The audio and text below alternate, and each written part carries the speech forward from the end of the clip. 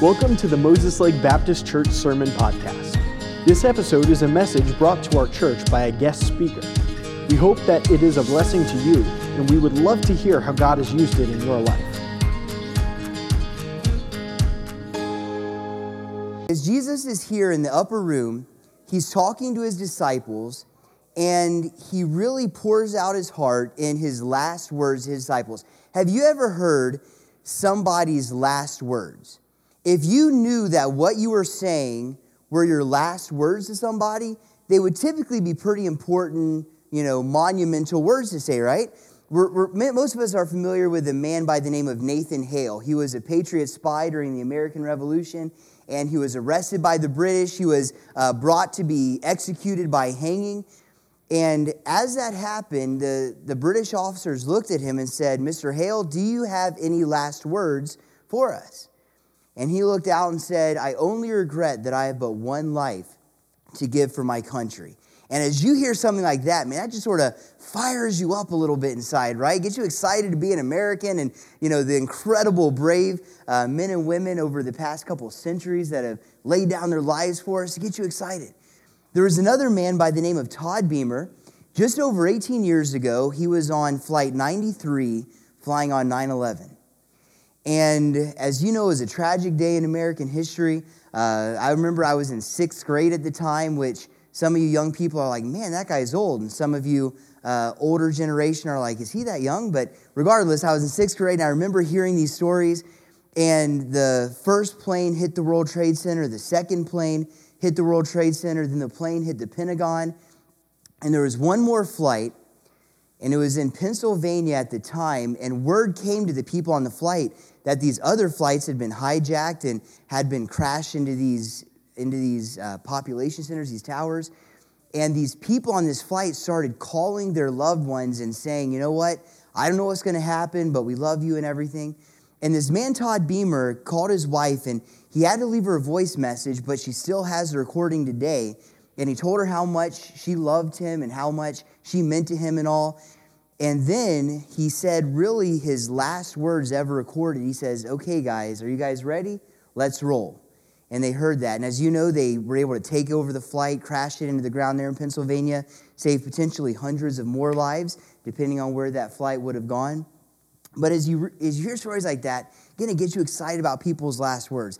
Other people's last words are a little bit less inspiring. There's a man by the name of James French, and he was a convicted serial killer. He was actually condemned to die by the electric chair.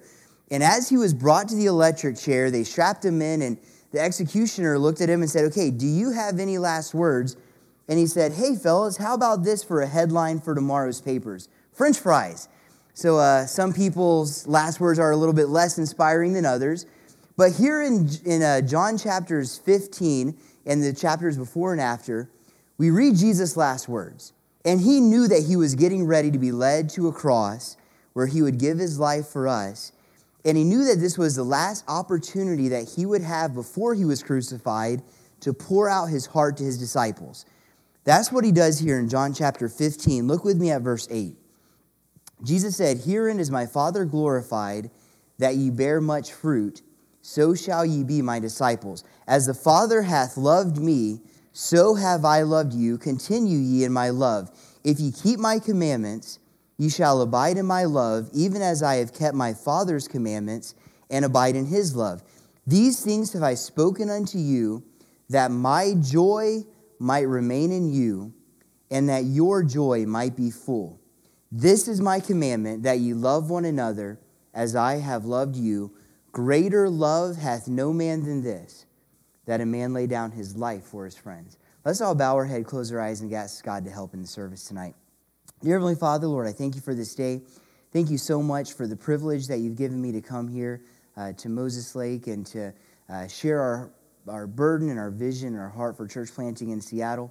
Lord, I thank you for the work that you're doing in Brother Fountain's health, that he's seeming to be recovering well. Lord, I pray that you'll continue that recovery and allow him to get back home, back with his family, and back healthy soon. Lord, I pray for Pastor Fountain as he's out there in Seattle right now, that you'll just encourage him, bring him back home quickly and safely as well. Pray for the Bosworths as they're traveling on deputation right now, raising support for that church plant in Wenatchee. Pray that you'll bring that in quickly, that you'll give them a wonderful start to that church, and that you'll use them in a great way there. Lord, I pray that you'll use this time this evening to just speak to us, to encourage us, to challenge us in these areas from your word. In Jesus' name, amen.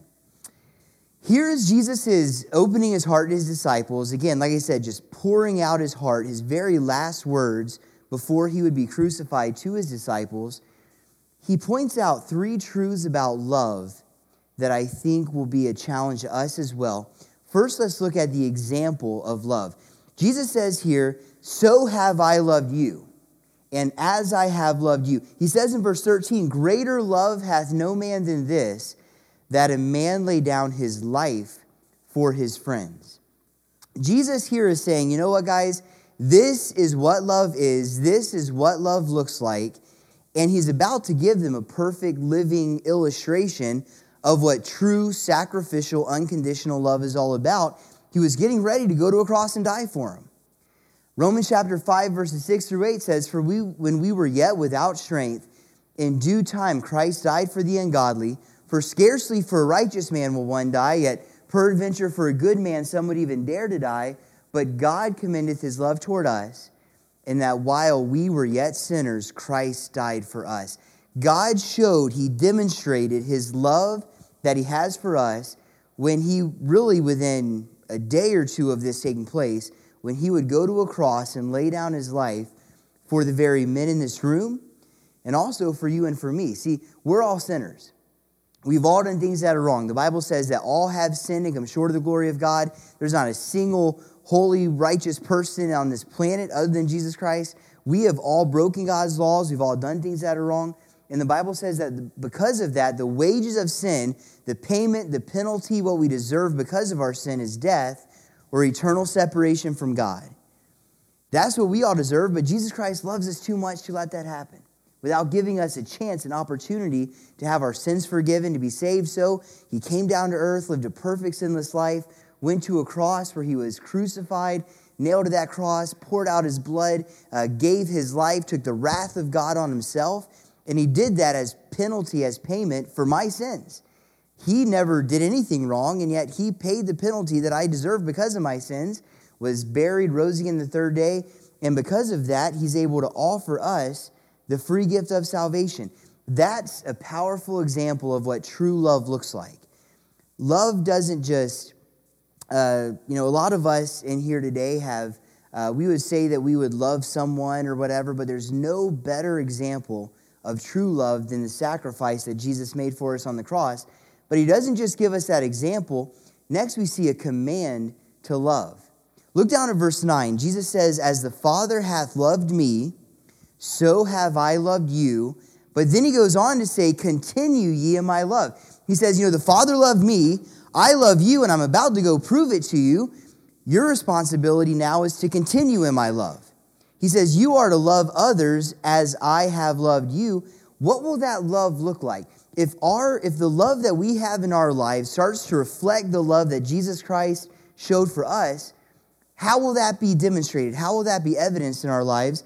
First of all, loving Jesus will result in living and abandon to him. There are a lot of Christians who are on their way to heaven, and I've been there too. When we first heard the message of the gospel, when we first trusted Jesus Christ as our Savior, when we first knew how much Jesus loved us, how much he gave for us, when we first knew that heaven is our home, not because of anything that we could ever do, but because of what Jesus did for us, didn't we just fall in love with Jesus because of that? And yet, what often happens in our lives over time? I've been saved now about 25 years. And over those 25 years, there have been a lot of times in my life where I have not loved Jesus Christ as I once did. Where I get so distracted by things around me that I can tend to allow my love for Jesus Christ to wane. I've been married to my wife for 6 years. And I remember standing at that wedding altar, exchanging our wedding vows, and man, it was an exciting time. I loved Leanne. How terrible would our marriage be, would our relationship be, If now, 6 years after the fact, I were to say, you know what? I gave you my word 6 years ago, the whole till death do us part thing. So I guess I'm kind of stuck with this. Don't really want to, but I'll just deal with it. And even so, come Lord quickly, right? Wouldn't that be a terrible relationship to have with your wife? No. I mean, I loved Leanne 6 years ago when we got married, and our marriage isn't perfect. We've had some discussions about things over time that can be more or less heated. But the reality is I love Leanne far more today than I did 6 years ago. But isn't that often the opposite of what happens with Jesus Christ? We fall in love with him when we first hear the gospel, but as time goes on, as distractions come into our life, as we start to get so focused on maybe a career, a job, on finances, on, whatever the case is, we can fall out of love with Jesus Christ. We can lose that love that we once had for him. And if that's the case, then we need to fall in love with Jesus Christ once again. We need to fall in love once again with him because of all that he did for us. Think about his sacrifice for us. Go back to when you first understood that, when you first realized that your sins were forgiven, that heaven is your home, that you don't have to pay for your sins because Jesus already did, and fall in love with him all over again. But secondly, not only will loving Jesus result in living in abandon to him, but loving the lost will result in going with the gospel. What is your attitude towards those around you who are lost? I know for me sometimes, so just so you know a little bit of my story, before I decided to go to Bible college and serve God full-time with my life, I was saved. I knew I was on my way to heaven, but I honestly had no desire to serve God full-time with my life. I just wasn't interested in that. It wasn't until a summer camp after I had graduated high school that I finally surrendered to go to Bible college and serve God full-time. But before that whole experience happened, from like 5th or 6th grade until after I graduated high school, I knew for a fact what I was going to be when I grew up. I knew what I was going to do, and I wanted to be involved in politics. I love politics.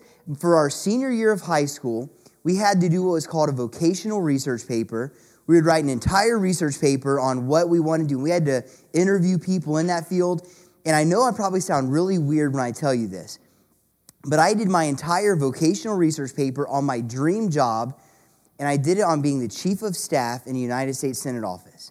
And I know that sounds weird. It sounds weird to me. I know I was weird, but that was like my dream. That was my goal.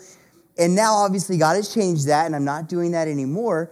But the reality is I still can be a little bit invested into politics and stuff going on.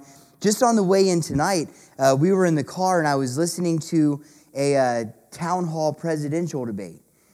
And it was at some kind of equality thing, and I just remember I was sitting there, I was listening to it, but the whole time I am, like, my fingers like shaking on the steering wheel, getting angrier and angrier as time goes on. I was just mad about it.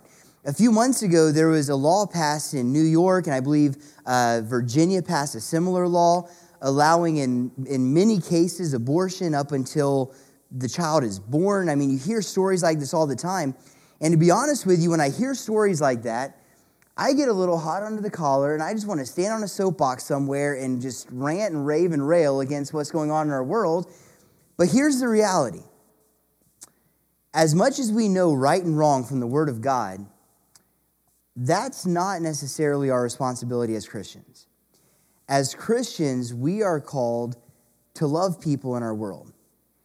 Why would a mother who gets pregnant decide to go to Planned Parenthood or something like that and end her child's life instead of mothering it? The reality is she probably doesn't know the value that Jesus Christ placed on that child's life. She may not realize that Jesus Christ came down to this earth, died for that child and for her. You know, if you're not saved, if you don't know Jesus Christ as your Savior, you don't realize the value of human life. You don't realize the value of all that. So our responsibility, although I certainly think we should go to the ballot box and vote every opportunity that we get. I think we can certainly volunteer, even work on political campaigns, whatever, run for office. But really, as Christians, our responsibility is to love the lost around us enough to reach them with the message of the gospel.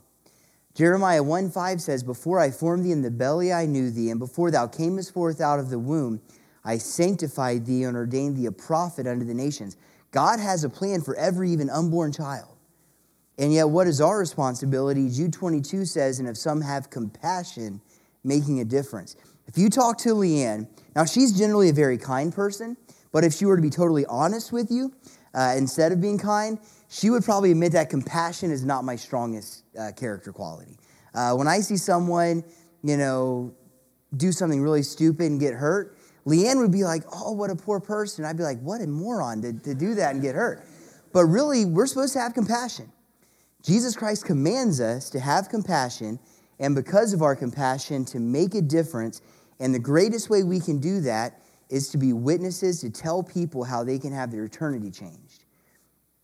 If you can tell somebody, you know what, I disagree with you politically, that may make a little bit of a difference, but if you can tell that person how they can have a home in heaven, that will make an eternal difference. And that's our responsibility. That's what Jesus Christ has called us and has commanded us to do. But not only should we love Jesus, should we love the lost, but loving Christians will result in living a life of sacrificial service. Look back down at verse 13. Jesus said, greater love hath no man than this, that a man lay down his life for his friends.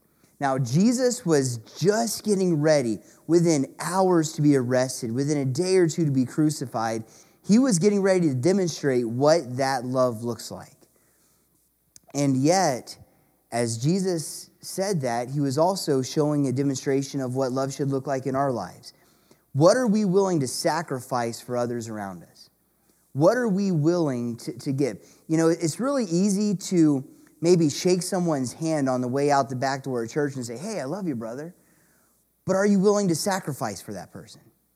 Are you willing to prove that you love them by the actions that you show? My wife loves our children. And there's never been a doubt in my mind that she loves our children. And I do as well, of course. But a few months ago now, our son Austin, this was before Leia was born, our son Austin was extremely sick.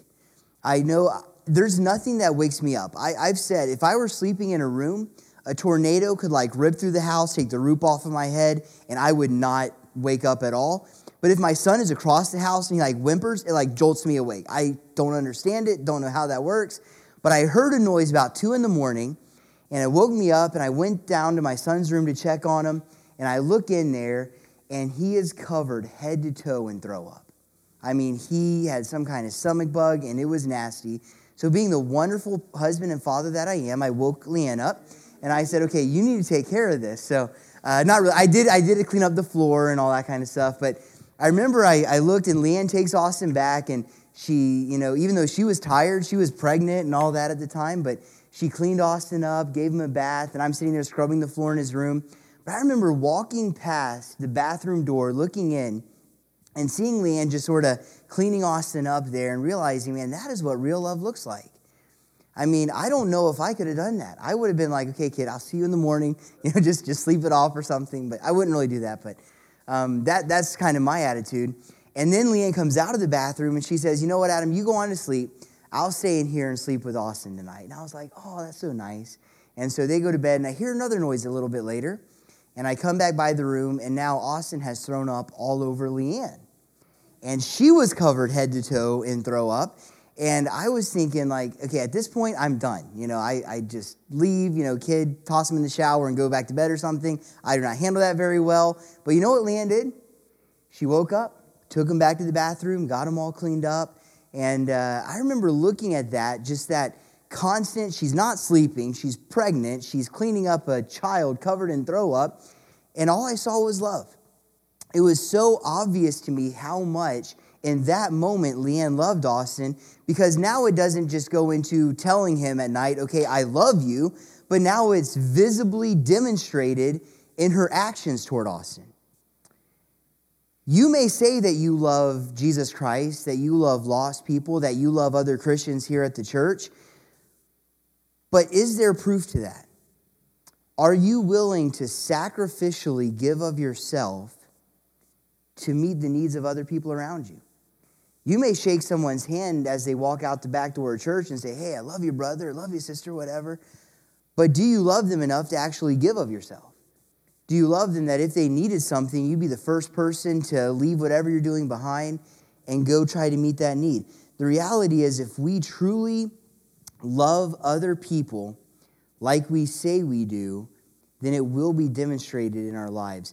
So we saw the command to love. We saw the example of love. Finally, though, we see the reward of love. Jesus says something fascinating here in verse 11. He says, these things have I spoken unto you, that my joy might remain in you, and that your joy might be full. You know, the joy that Jesus is talking about is really, it's an interesting thing. We oftentimes tend to equate joy with happiness. Have you ever noticed that it's very easy, there's no guarantee that you're always going to be happy, right? I remember when I was a senior in college, I was on Valentine's Day.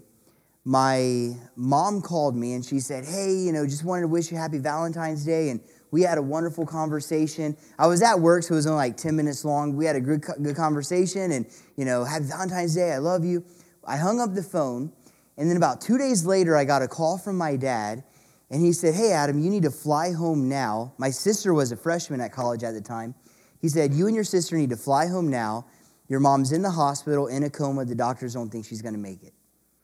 And I remember that was tough. I mean, this was, I grew up in a wonderful home, had wonderful Christian parents that sacrificed and gave so much. My sister and I flew home early the next morning, and we got there, and my mom died just about 2 or 3 days later. And I remember during that time, when you're going through a circumstance like that, it can be very difficult to say, yes, I am happy right now, right? And the reality is all of us have gone through trials like that. Whether it's the same trial, a similar trial, or something totally different, we've all gone through difficult times in our life where happiness is not the first word that pops into our mind, but our joy isn't connected to our happiness. Our joy is connected with our love for Jesus Christ. He says, these things have I spoken unto you in the context of, the Father loved me, I love you, you need to go out and love one another. Why? That my joy might remain in you, and that your joy might be full.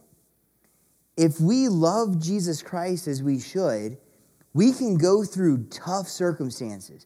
We can experience difficult times in our life where happiness is not the first emotion that comes to mind, but we can know the joy of the Lord in those times.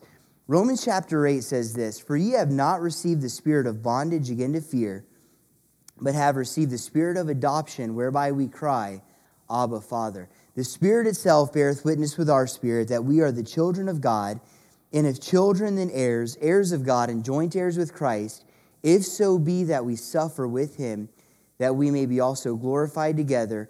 For I reckon that the sufferings of this present time are not worthy to be compared with the glory which shall be revealed in us.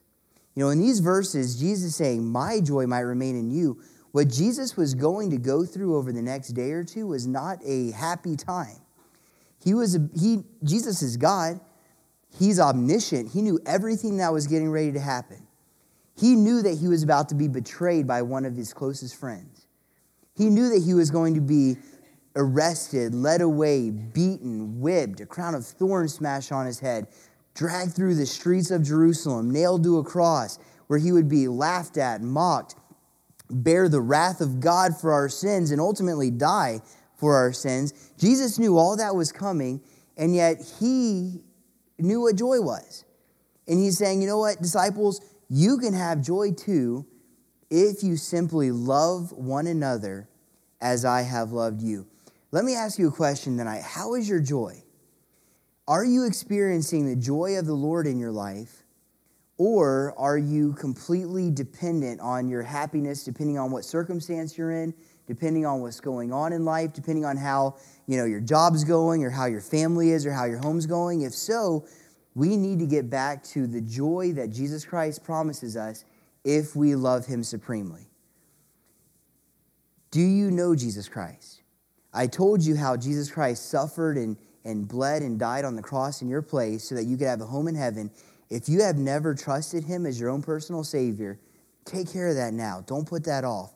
But if you have trusted Jesus Christ as your personal Savior, you know that heaven is your home, you know you're on your way to heaven, then we need to love Jesus Christ supremely, love the lost people around us enough to sacrificially give of ourselves to bring them the gospel, and then love other Christians, other people right here around you in the church, enough to give of yourself to meet their needs. Thank you so much for listening to this message. If you would like further information about our church, please visit moseslakebaptistchurch.com.